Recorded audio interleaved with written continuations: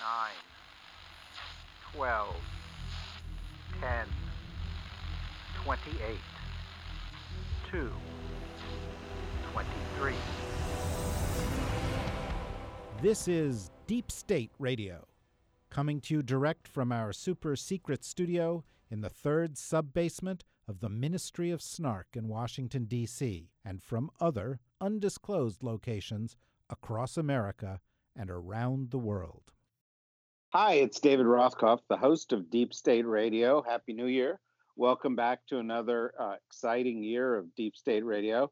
As you can see from the headlines, the year has already gotten off to a tumultuous start, and this first episode of the year certainly reflects that, and I think is a really, really great episode on a whole set of essential issues associated with the killing of Iranian General Soleimani. Now, when we recorded this episode, which was on Monday afternoon on January 6th, there was a story that the United States Army or the United States military had announced that it was going to depart Iraq. And it was a story that had been confirmed by AFP, by Reuters, by the Washington Post. And so we talked about it a little bit. And then shortly after we finished the episode, the Secretary of Defense had a little meeting with the press, and he said, oh, there's been no decision made to pull out of Iraq. And the chairman of the Joint Chiefs of Staff said, yeah, that was a draft letter, and it wasn't approved, and the language wasn't any good. And so what seemed to be a fairly momentous decision seemed to be undone. Of course, none of what they said addressed the fact that the Iranian parliament had earlier voted to expel U.S. troops from Iraq. And of course, this raises question about whether the United States is willing to stay in that country without their permission. And so this issue is unresolved. We thought about it, and we thought better to just run the episode as we recorded it, which contains a lot of discussion about a whole host of other things. And then when you get to the parts that talk a little bit about this pullout from Iraq, you've got to listen to it with the qualifying news that's come in the interim, which I've just tried to relate, although who knows what's going to happen subsequent to this, and think about it in the context of what might happen if the U.S. pulls out, or what might happen if the U.S. doesn't pull out, or indeed what might happen if U.S. influence in the region declines for other reasons. We think it's a great episode. It's got Corey Shockey, Rosa Brooks, Joe Cirincione, covers a whole host of issues you won't have heard about elsewhere, won't get discussed anywhere else. And that's why I encourage you to listen to it from beginning to end. And of course, to listen to us every week. So enjoy this first episode of the new year. Sorry about any confusion, which may have come as a result of bad coordination, believe it or not, within the United States Department of Defense. And we'll continue to keep you updated with subsequent issues, including the next one, which you'll have on Thursday afternoon. Thanks for joining us, and we look forward to being with you again throughout the year. Hello, and welcome to another episode of Deep State Radio. I'm your host, David Rothkopf, and as I say this, I'm looking out at the beautiful Los Angeles skyline with kind of bluish skies over the city, grayish, bluish. But and I am happy to join you in the new year with Corey Shockey, newly relocated to Washington, D.C. Am I correct? You are correct. I am looking out the window of my house right now and joyful to be back here. Yes, well, perhaps you're not paying attention, but we'll get to that. Also in Washington, D.C. today, we've got, as you could hear there for a moment, Joe Cirincione of Plowshares Fund. Hi, Joe. Hi, David, and welcome, Corey. Welcome back. Thank you, my friend. I look forward to watching baseball with you this season. I can't wait.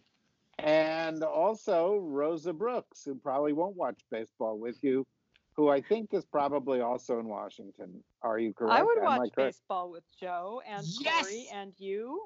Yes. Oh, So Yeah, we again, nobody has Yahoo! invited me. Nobody we has have to. invited me to watch baseball. I've been waiting for the invitation. Okay, I here it think is. We've got it.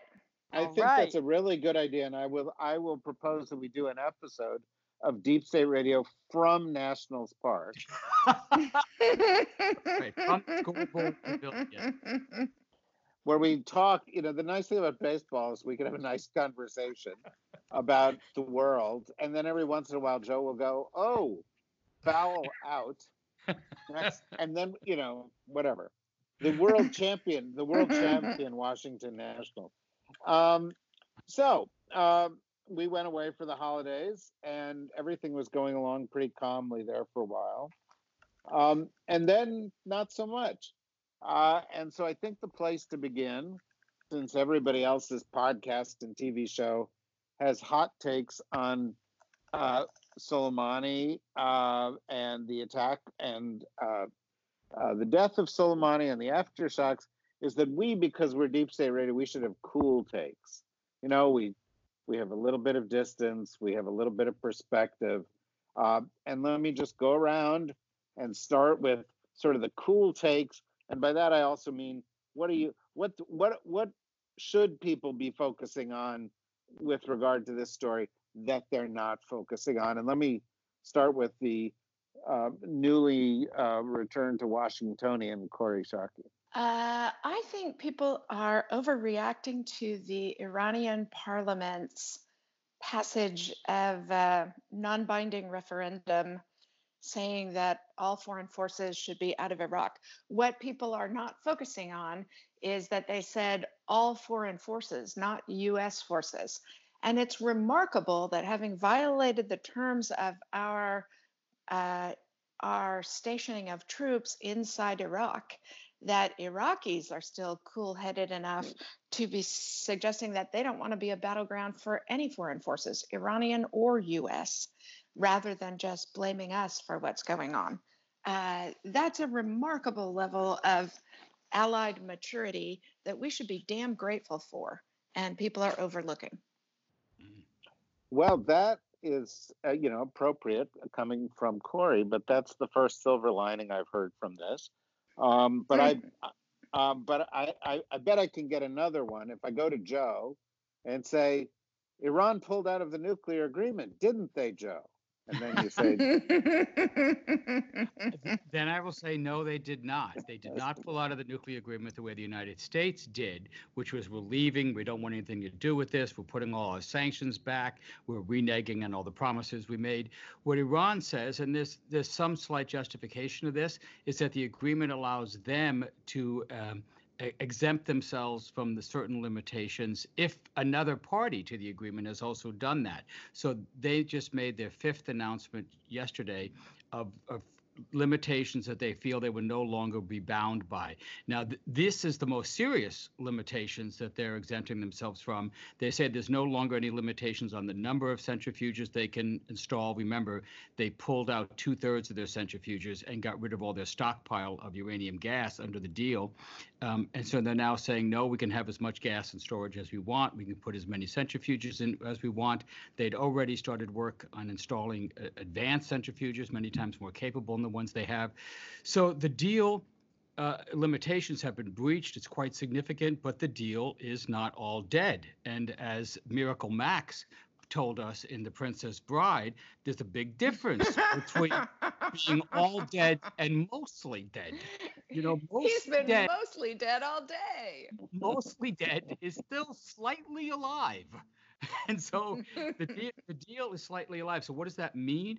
That means Iran is saying if they get sanctions relief, if they get some of the part of the deal they were promised, then they're willing to go back into compliance. It also means that should this deal survive for another year, a new U.S. president would have that framework to rejoin and to build upon. It won't be completely gone. well, this is just way too much optimism. Who could I possibly turn to shatter that? Hey. Who? But Rosa Well, War Crimes Brooks. Well, okay, so let's start with the glass half full. The glass half full is notwithstanding the memes that seem to be circulating amongst young people, I don't think we're going to have World War III. It is interesting. My children, who are not famous for the attention with which they follow global news, both expressed some concern to me about whether there's going to be a draft and whether World War III is starting. And I felt pretty confident that I could say no to both of those questions. I think the Iranians are too smart to want to get into a large scale conventional armed conflict with the United States. And I think Trump is too much of a chicken hawk to want to get into a large scale conflict with the Iranians. And both of those in this particular context are probably really good things. So I think both sides, despite bellicose rhetoric, are going to stay away from the brink in all likelihood. And I do think we will see a surge in Iranian sponsored terrorist attacks, in Iranian sponsored disruptions of all forms, not just using physical force, but also cyber attacks and other forms of mischief and disruption, which is obviously not good, but it does beat World War III. So that's the glass half full version. The glass half empty version of this is, yeah, it's still scary and it's dangerous. And as usual, Trump did something without really thinking it through and clearly against the advice of many of his own advisors. And we're now in a situation where, notwithstanding everything I just said, the risk of escalation is substantial. Not to mention the impact on the nuclear agreement, et cetera. And I'm also, I am very, I am troubled. I am dismayed by the specifics of the president's recent rhetoric. He has suggested in recent tweets that he is at least considering a number of acts that, if done as he is suggesting, would constitute potentially war crimes, ranging from asserting that we are targeting 52 Iranian cultural sites, not because there's a military reason to target them, but because there were 52 American hostages taken, which is kind of a no-no under the international law of armed conflict as well as under U.S. law. And he cheerfully suggested that he would consider disproportionate attacks on Iran, which is a really big no-no. The sort of bedrock principles of the law of war are that military force needs to comport with the principles of necessity, humanity, and proportionality. So when you just come out and say, "Hey, we think we might launch a disproportionate attack on you," that's a really big no-no. The other depressing thing is the very large number of Americans, including in the media, who seem to be completely blissfully unaware of this or don't care. And the only silver lining on that one is that, as is generally the case with Trump's crazy tweets, usually nothing comes of them. And I hope that will be the case this time as well. Well, usually nothing comes of them. Of course, this has come of Trump craziness. But let's try to keep our focus on the positive consequences of this for a second, or things that might look that way. How about this, Corey? Earlier today, the Iraqi Prime Minister received China's ambassador to Iraq, and the Chinese conveyed Beijing's readiness to provide military assistance. Now that was nice of them. Your earlier comment notwithstanding. And so here's some good news. Trump doesn't seem really that inclined to stick around to most of these places. We'll be out of Afghanistan more or less by the end of the year. We may get kicked out of Iraq. The Chinese want in. As far as I can tell, since the 1950s, we've done a pretty lousy job in the Middle East anyway. We talk about influence in the Middle East, but they have more influence here than we there. Maybe handing it off to the Chinese is a good thing. Hey, you take it from here, folks. You're using fossil fuels. We got plenty. Yeah, it's tempting. I've always had that temptation with the dispute between Palestinians and Israelis to hand it off to Europeans for 50 or 70 years, and then they can give it back to us. I'm not in favor of handing the Middle East writ large over to China or anybody else for three reasons. First, because that gives no agency to the people of the region who are actually yearning for and working for a very different and better Middle East. The protests that we've seen in Lebanon and in Iraq are protests in favor of less corruption, better representation, and a less sectarian model of governance. And those are all things we should want too, but they certainly want and are working for those things for themselves. So, one opportunity we are missing in how the Trump administration is handling the aftermath of the Soleimani kill in Iraq is to encourage to work in with the grain of the Iraqi parliament saying that they want less international interference and help them be capable of handling their security challenges without international interference, because that would actually be a great outcome for Iraqis and for us, and consistent with President Trump's desire to write off the Middle East. A second reason I'm not in favor of handing the Middle East over to China is that I'm profoundly skeptical that the Chinese have the best interests of the people in the region in mind.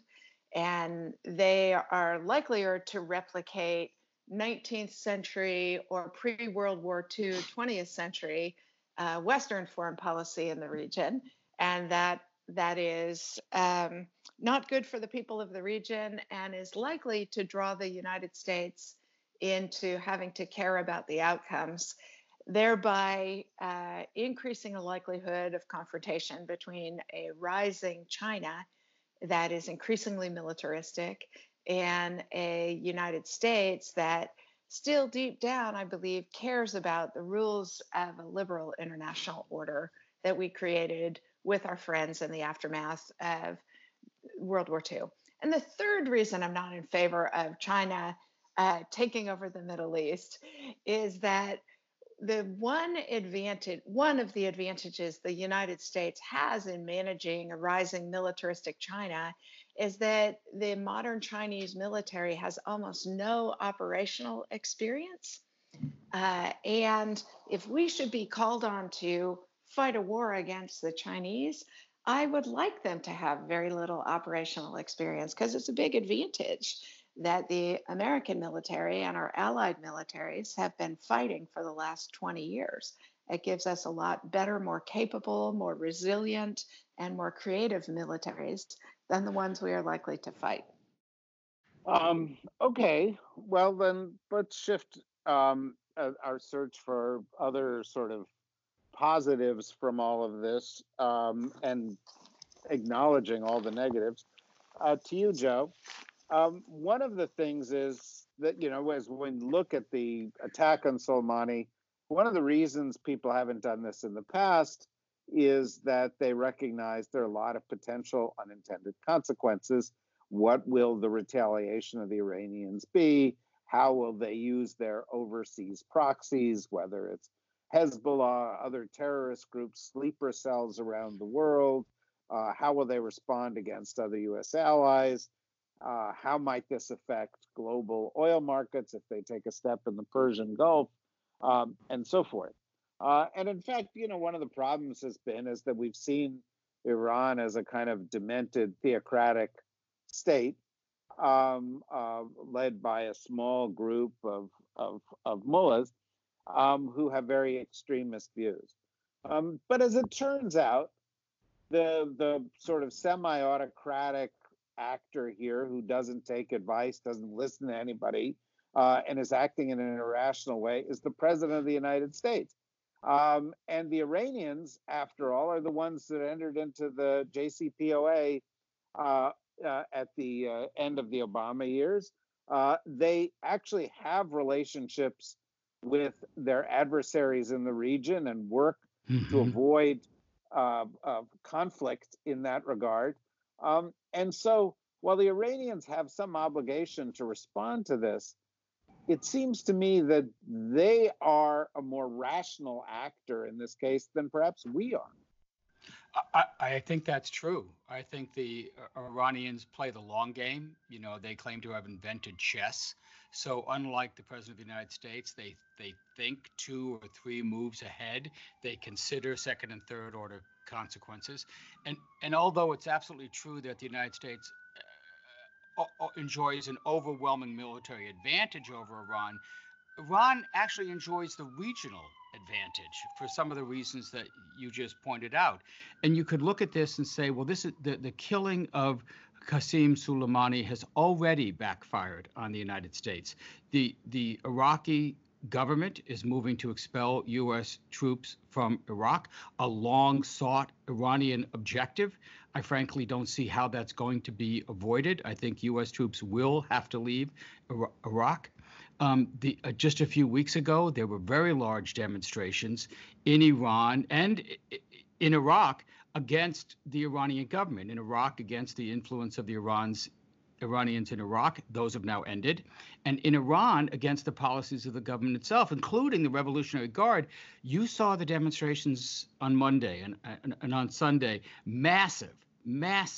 Any government can manipulate a small show of support. Think the Trump inauguration. But you cannot manipulate this. Millions of people in the street, united around the government's position, united in defense of their country. And everything that Trump has done since that moment has just intensified the support, including threatening thousands-year-old cultural sites in Iran. The general who succeeded Soleimani, General Ismail Ghani, has already threatened to retaliate. And this idea that somehow this one man, Soleimani, as brilliant as he might have been, as ruthless as he might have been, is somehow irreplaceable is just not true. The Revolutionary Guard is a very large organization with very large global capabilities, and they have already mobilized their proxy forces. So their choice of targets is very large, very large. You know, you could see fire bombings of Kentucky Fried Chickens in Vietnam, for example, just to give you an example. They also have substantial cyber warfare capabilities. Remember, it was revealed in 2016 that the Iranians had penetrated a small dam in New York in 2013. They actually took control of the dam. They didn't do anything at the time, but they could have. So you don't know where we're going to be hit. So that's the source of some of the fear that Rosa talked about before, and I'm seeing this too, particularly among young people. They're afraid because there are so many ways Iran could hit back at us. And unfortunately, just to close here, I don't really share, I can't believe I'm saying these words, Rosa's optimism. I think we're heading for war. I think we're heading for what could be a catastrophic war, because once we start, I don't see an easy way to de-escalate it. I don't see an off-ramp on this road. I think the Iranians would be smart not to retaliate, but it's impossible for them not to retaliate at this point. They're going to have to do it. It might not be tomorrow or even this week. Revenge is a dish best served cold, and it might take some time, but they will hit back. Yes, and I mean, that could take a variety of forms, and people have speculated on that. But we're already seeing some consequences of this. And the Iraqi parliament's vote to expel U.S. troops is one of them.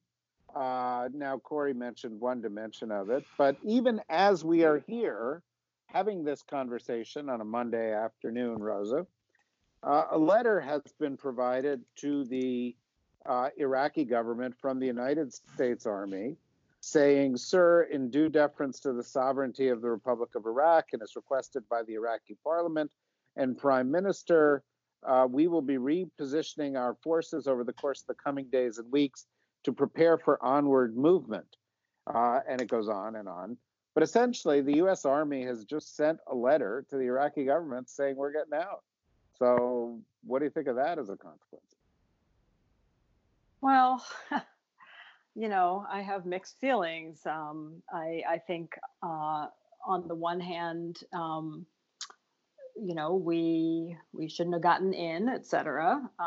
And our presence there causes all kinds of problems. On the other hand, I think one of the painful lessons of the Obama administration's decision to withdraw troops from Iraq was that, once you're in, you're kind of stuck. And if you get out in a careless, thoughtless, overly rapid way, you potentially create a bigger problem than the problems that you're causing by being there in the first place. And I think that everyone presumably shares the goal long term of getting US troops out of Iraq. I also think that given the chaos that President Trump has, if not caused, certainly accelerated in the region, not just as a result of this most recent action, but also as a result of his actions in Syria, for instance. Given that chaos, that a withdrawal that is poorly thought through will have the same or worse consequences as the last withdrawal that was poorly thought through, which is to say, probably not good ones. Yeah, well, you may argue with me. Some of you may argue with me, but it seems to me that the action that has just taken place, which is the Iraqis said get out. We said, the president said, I'll sanction you, but then a few hours later sent a letter saying we're getting out. And by the way, in the midst of all of this, I throw in, just to add a factoid in the middle of this thing, that the chief of staff to the Secretary of Defense resigned this morning in the midst of all of this. Yeah, just the latest one to leave. It's been a really. And what do we know about this, by the way? Do we have any more details on this? I haven't seen any more details. It just seems like, given that we're at a moment of national crisis, or certainly a challenging moment for the country, and in particular for the military with all this going on, and that there are a host of stories suggesting that the military was not pleased with the option taken, that it's certainly a curious development. But so can I stamp my civil military foot about this? I was counting on your civil military foot, although I thought, frankly, both your feet were civil military feet. But thank you for that. The Pentagon doesn't get to decide what gets done, and I think we shouldn't actually care that much about what the military thinks about the option chosen, because that's a way of trying to delegitimize the elected civilian leadership's choice. And it's also unseemly virtue signaling on the part of the subordinate, rightly subordinate, uniformed and professional American military to suggest that they don't like the president's choice, because their expertise is narrow and deeply skilled, but it's not the same thing as having to aggregate America's preferences to determine what the right amount of blood and treasure to put towards any challenge that our country faces. And I really wish that A, they would be professional enough to keep their judgments to themselves, and B, much more importantly, we would stop giving so much credit to what the uniformed military thinks, because that is actually politicizing the military, to use them as a tool in our civilian policy disputes about what the right way is to protect the country. So I would urge. I just, on behalf of you, I want to interject and say, you're not by this suggesting that somehow the president possesses greater knowledge than they do, but that our system allows for that possibility. Exactly right. If you don't want presidents to make reckless foreign policy choices, don't elect reckless presidents. But it's actually dangerous in the long term and bad for the relationship between our military and our broader civilian society to set them up as the ultimate arbiters of how military force should be used and when military force should be used, because they don't get to make that judgment. And there are very good reasons they don't get to make that judgment, which is they're not accountable to the American public for the whole swath of trade-offs that have to be made when military force gets selected. But Corey, surely it's relevant that the Joint Chiefs thought it was a terrible idea to designate the Revolutionary Guard as a terrorist organization, for example. Surely it's relevant that they thought it would be a terrible idea to assassinate Soleimani. I mean, are you saying we shouldn't It's know not that? nearly as relevant as you're making it sound, Joe, because, they probably also think that integrating openly homosexual or transsexual people into the military is a bad idea. We don't care what they think about that, because we think we have a broader social interest in that happening, and we're willing to accept any potential degradation of unit cohesion or whatever other basis the military argued against. Many in the military argued against it. Wait a minute. But I am not saying that their views are irrelevant. I'm saying that we shouldn't set them above the elected political leadership who makes judgments based on broader social desires and needs of our country. And so, it's relevant. They thought this was a bad idea, but they're not the only people or even the most important people who get to make a judgment on that. And my worry is that we, as a in our civil military discourse, are trending towards using the military as a cudgel against political decisions we don't like. And that's bad for the legitimacy of our military and its relationship to the broader society. Well, I agree we have civilian control of the military. I would just like to also have the public aware of what the military is saying as we consider these profound issues of war and peace. I really like Rick Shinseki, the former chief of staff of the Army's view on this, when he did not make public until Congress forced him in an open hearing, because our civilian leadership isn't just the President of the United States, it's also the Congress. And Rick Shinseki believed that the president has a right to private counsel from the military, that you get better decisions that way. And I think that also needs to be weighed into the calculus, Joe, that the president's got a right to be wrong. He's got a right to private counsel. If we don't allow any private counsel, then we're likely, in my judgment, to get worse presidential decisions. I think, can I jump in on this? Yes, go ahead. Of course, you're. Well, only to say that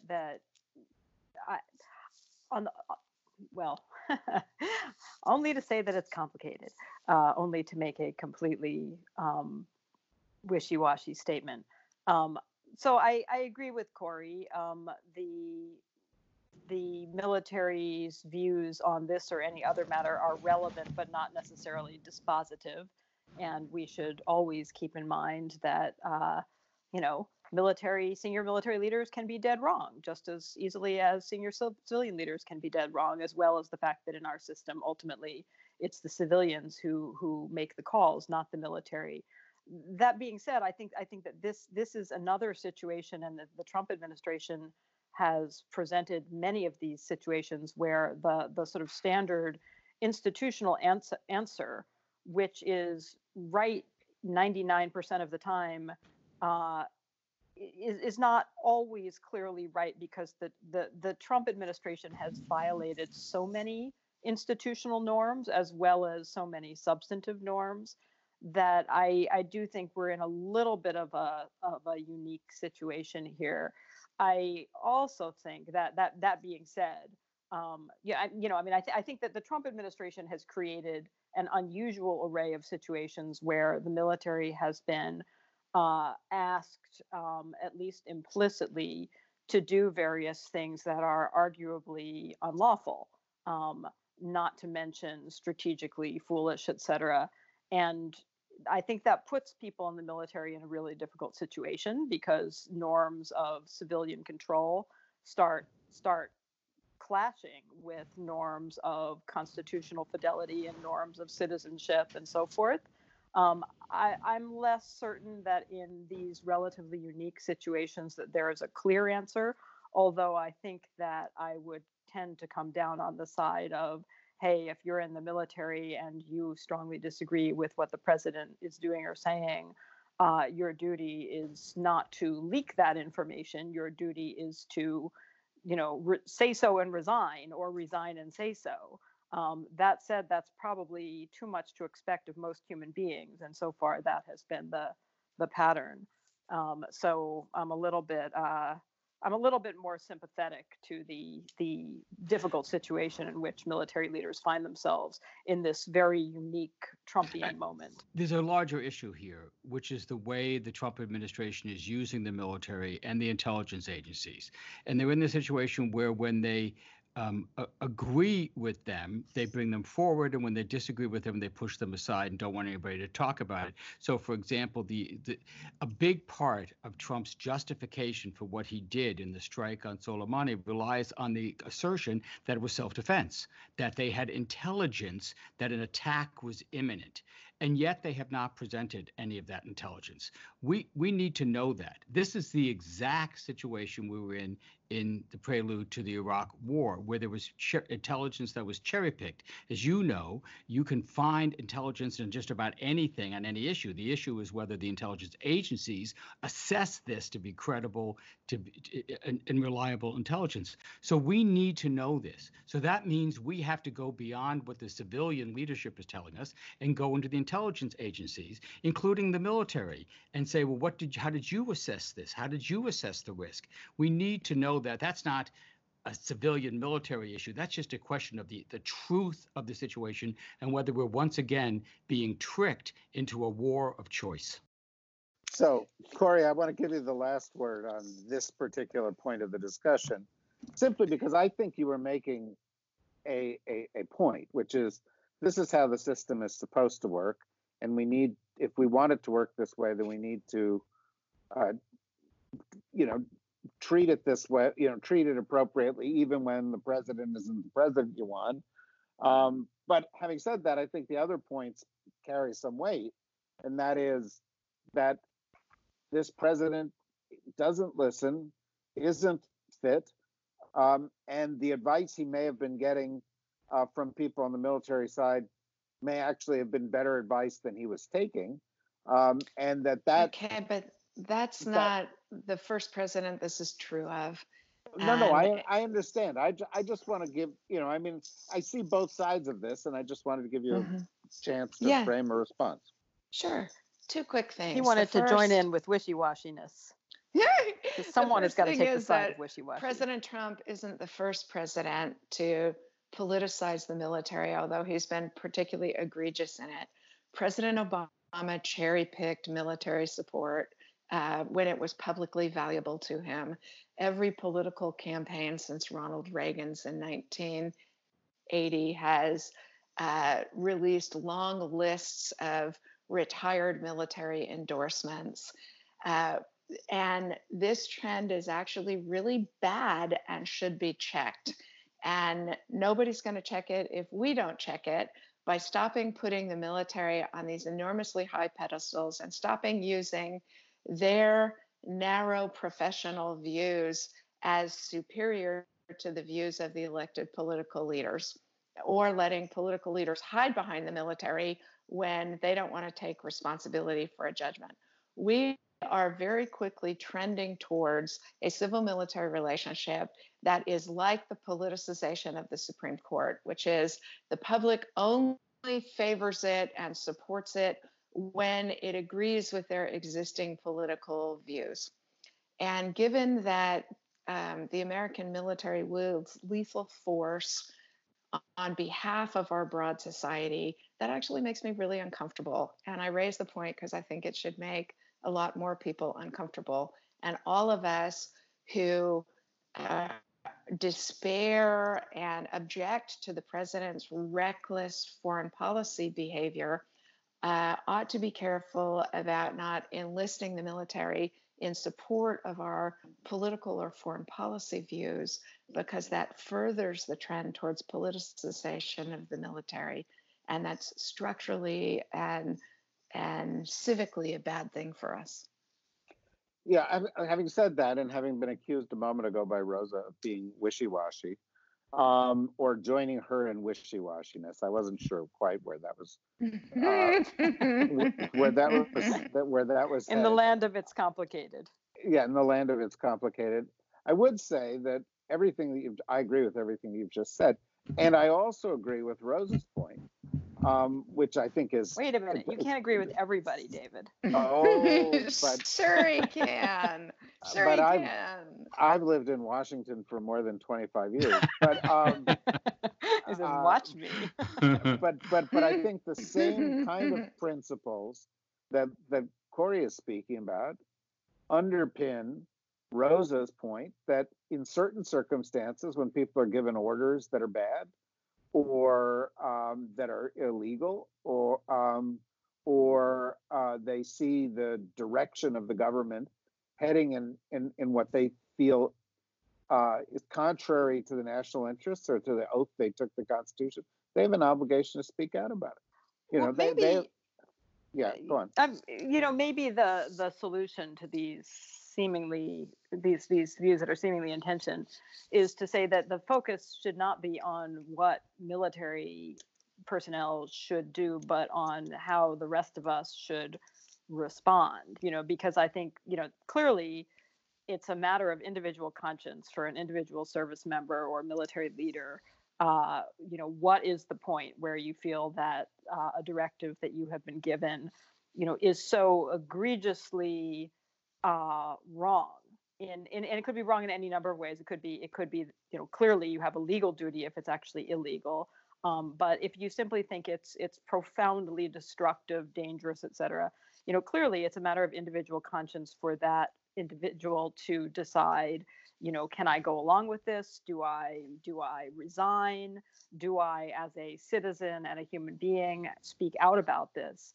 And I would not condemn any service member at any level who spoke as a matter of conscience on anything, even if I profoundly disagreed with them. Even if their view was women shouldn't serve in the military or whatever. I think if they're serious about it and they believe it strongly enough to take the risks associated with speaking out publicly, I'm not sure I would say, oh, they shouldn't do that. That being said, I think it's on the rest of us. It's on the rest of us as citizens.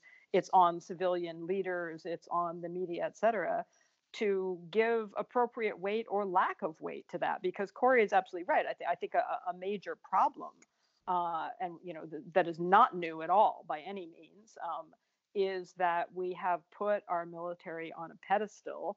And so, you interview Private so-and-so and he says, oh, that whole war was a terrible mistake, or, oh, we've got to go do this, and we act as though this is sort of divine revelation, much more so when it's the chairman of the Joint Chiefs or a recently retired senior official.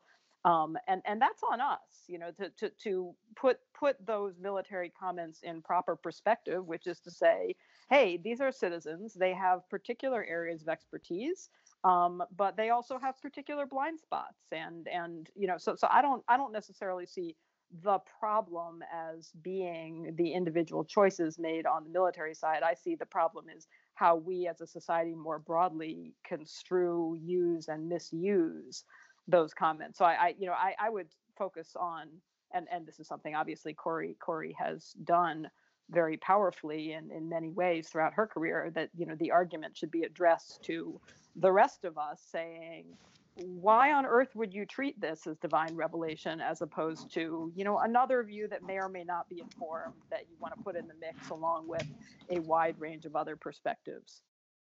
Well, I think these are important issues that are not discussed enough, but they are on Deep State Radio because Corey's been talking about these issues for as long as we've been doing this, and longer than that. No, and it's an important discussion to have, particularly at a time like this. I mean, 3 days ago, the United States killed Soleimani. 3 days later, the United States is moving its troops out of Iraq, which is, or at least has said that it's going to. That seems to be a fairly seismic event. Iran has reopened questions about what Rosa likes to call the JICPOA. And that's just its proper name, David. It's not what I like to call it. That's just what it is. Yeah, no, I thank you. And we're starting to see aftershocks, and I think it's arguable that it appears the United States government, which doesn't actually have a functioning national security process, didn't really think these things through. So here's my last question. It's 60 seconds to each one of you. We're 3 days into this and all this has happened. What do you expect, just not in the next 5 years, but in the next week or two, are going to be further aftershocks of all this, starting with Corey? I think the possibility of full withdrawal of U.S. forces from Iraq will lead to the Iraqis moderating that request. I think President Trump will want to pull all U.S. troops out of Iraq, right? Like having delivered the golpe against Soleimani, he will want to turn and walk away. And that Congress will become involved to argue that we shouldn't be so precipitous. I think the Iranians will restart nuclear reprocessing and possibly even withdraw from the Non-Proliferation Treaty. And I'd love to hear Joe's views on the large-scale consequences of that happening. Joe? Sure. Just on that last issue first, do you mean large-scale enrichment, not reprocessing? Yes, of course. Yeah. Okay, so they are ramping up. They're already storing more uranium gas than they used to have. They were limited to 300 kilograms, for example. They have about 1,200 kilograms now. That starts to reduce the breakout time. Not an urgent threat. This is something that we'd have to worry about a year or so from now. But what do I think in 60 seconds? I think we're on the road to war. I don't see the exit ramps there. I don't see anybody stepping in to provide any exit ramps. I think the Iranians will retaliate in a way that tries to use their proxies, so it's not a direct Iranian attack on U.S. assets or forces, but I think it'll be interpreted that way. I think the Trump administration is largely winning the frame of this debate, that is that they've been successful in dehumanizing Iran, presenting it as a terrorist state, as Soleimani as a terrorist leader, and that this is just an act of self-defense, and if they hit us back because of this, we're going to hit back harder, and that's just the way it is. Don't be naive. I think they're basically winning the frame here, even though the American public doesn't want us to go into war. What they don't want is for us to be weak. So therefore, I think we're going to get into a very large war with Iran. I think this could have catastrophic consequences. I think it'll roil the global economy. I think it'll tank the stock markets, except in Russia, where oil prices have already sent the stock market soaring. And I think it'll probably cost Donald Trump the election. And I say all that, it's very difficult to make predictions, as Yogi Berra told us, especially about the future. And it's especially true about the Iranians. But that's the way I see the trends going. And I don't see any arrows pointing the other way. Well, Miss Thorny Crown of Entropy, top that. Okay. No, I actually can't top that. Joe is more entropic than I am in his predictions. As I said, I'm less concerned about a sort of cataclysmic slide into sort of open, large-scale conventional conflict. But I do think, as I said earlier, I think we will see an uptick in both directly Iranian-sponsored and attacks of various sorts, kinetic and non-kinetic, I also think that we will probably see. I'm not quite sure what to call this. It's not exactly copycat, but I think that the U.S. strike and against Soleimani and Trump's language at the time and subsequently will also just piss off a lot of people who are already fairly pissed off at the United States and may spark anti-U.S. violence and anti-U.S. actions from others who are not uh, under the control of the Iranians. I think one of the things that the U.S. pretty consistently underestimates, not just this administration, but most U.S. administrations, is the force of other people's nationalism and the degree to which other people really dislike it when it looks like the U.S. is appointing itself, Zeus who can strike anybody, anywhere, anytime with a thunderbolt because we feel like it. And I think that the mass demonstrations in Iran at the funeral, are they partly cooked up by the Iranian authorities? Are some of those people there under compulsion? Maybe, totally possible. But on the other hand, think about it. If the Iranians assassinated the chairman of the Joint Chiefs of Staff of the United States, I think that Americans, including those who are profoundly critical of recent U.S. military actions, would be pretty united in feeling enraged and feeling, an instinct to retaliate. And indeed, I think it would be viewed as an outrage, that we would rightly view it as a total outrage. And it's hard to quantify these things. It's hard to quantify the impact. But this is part of the reason that both the Obama administration and the Bush administration decided not to strike against him directly, because there's a pretty big difference between. I think that there are profound problems with targeted killings in general, but there's a profound difference between a targeted killing of a non-state actor, the head of ISIS or an Al-Qaeda operative, versus a military official of a state. It's Karen Greenberg has a terrific op-ed in today's New York Times talking about the legal distinctions between sort of targeted killing and assassination, and this one looks more like an assassination. And the law is always murky. You can argue it both ways, but I think in terms of the sort of global perceptions, this is going to trigger anger not just from the Iranians, and I think we're going to experience blowback not just from Iran directly as a result of this. What happens domestically? Probably no change. I mean, consistent with the theme I've been harping on for many months now. Nothing ever seems to change anything in the land of Trump. So I don't think this is going to have any particularly decisive impact either on the impeachment proceedings or on congressional authorization to use force or on the election, which is not to say that nothing could possibly ever change any of these dynamics, but I don't think that this will. Well, it's interesting because a poll came out even as we were recording, and it showed 43% of the American people support the attack on Soleimani, which is precisely what you would have predicted, since 43% of the American people always support what Trump does, even if it's, pulling the wings off a small insect, right? And so, your thesis there seems to be right. This is obviously an issue of much greater significance than we could have covered in this single podcast, because we haven't talked about the wag the dog elements of this in terms of the domestic politics, and we haven't talked about some of the other implications.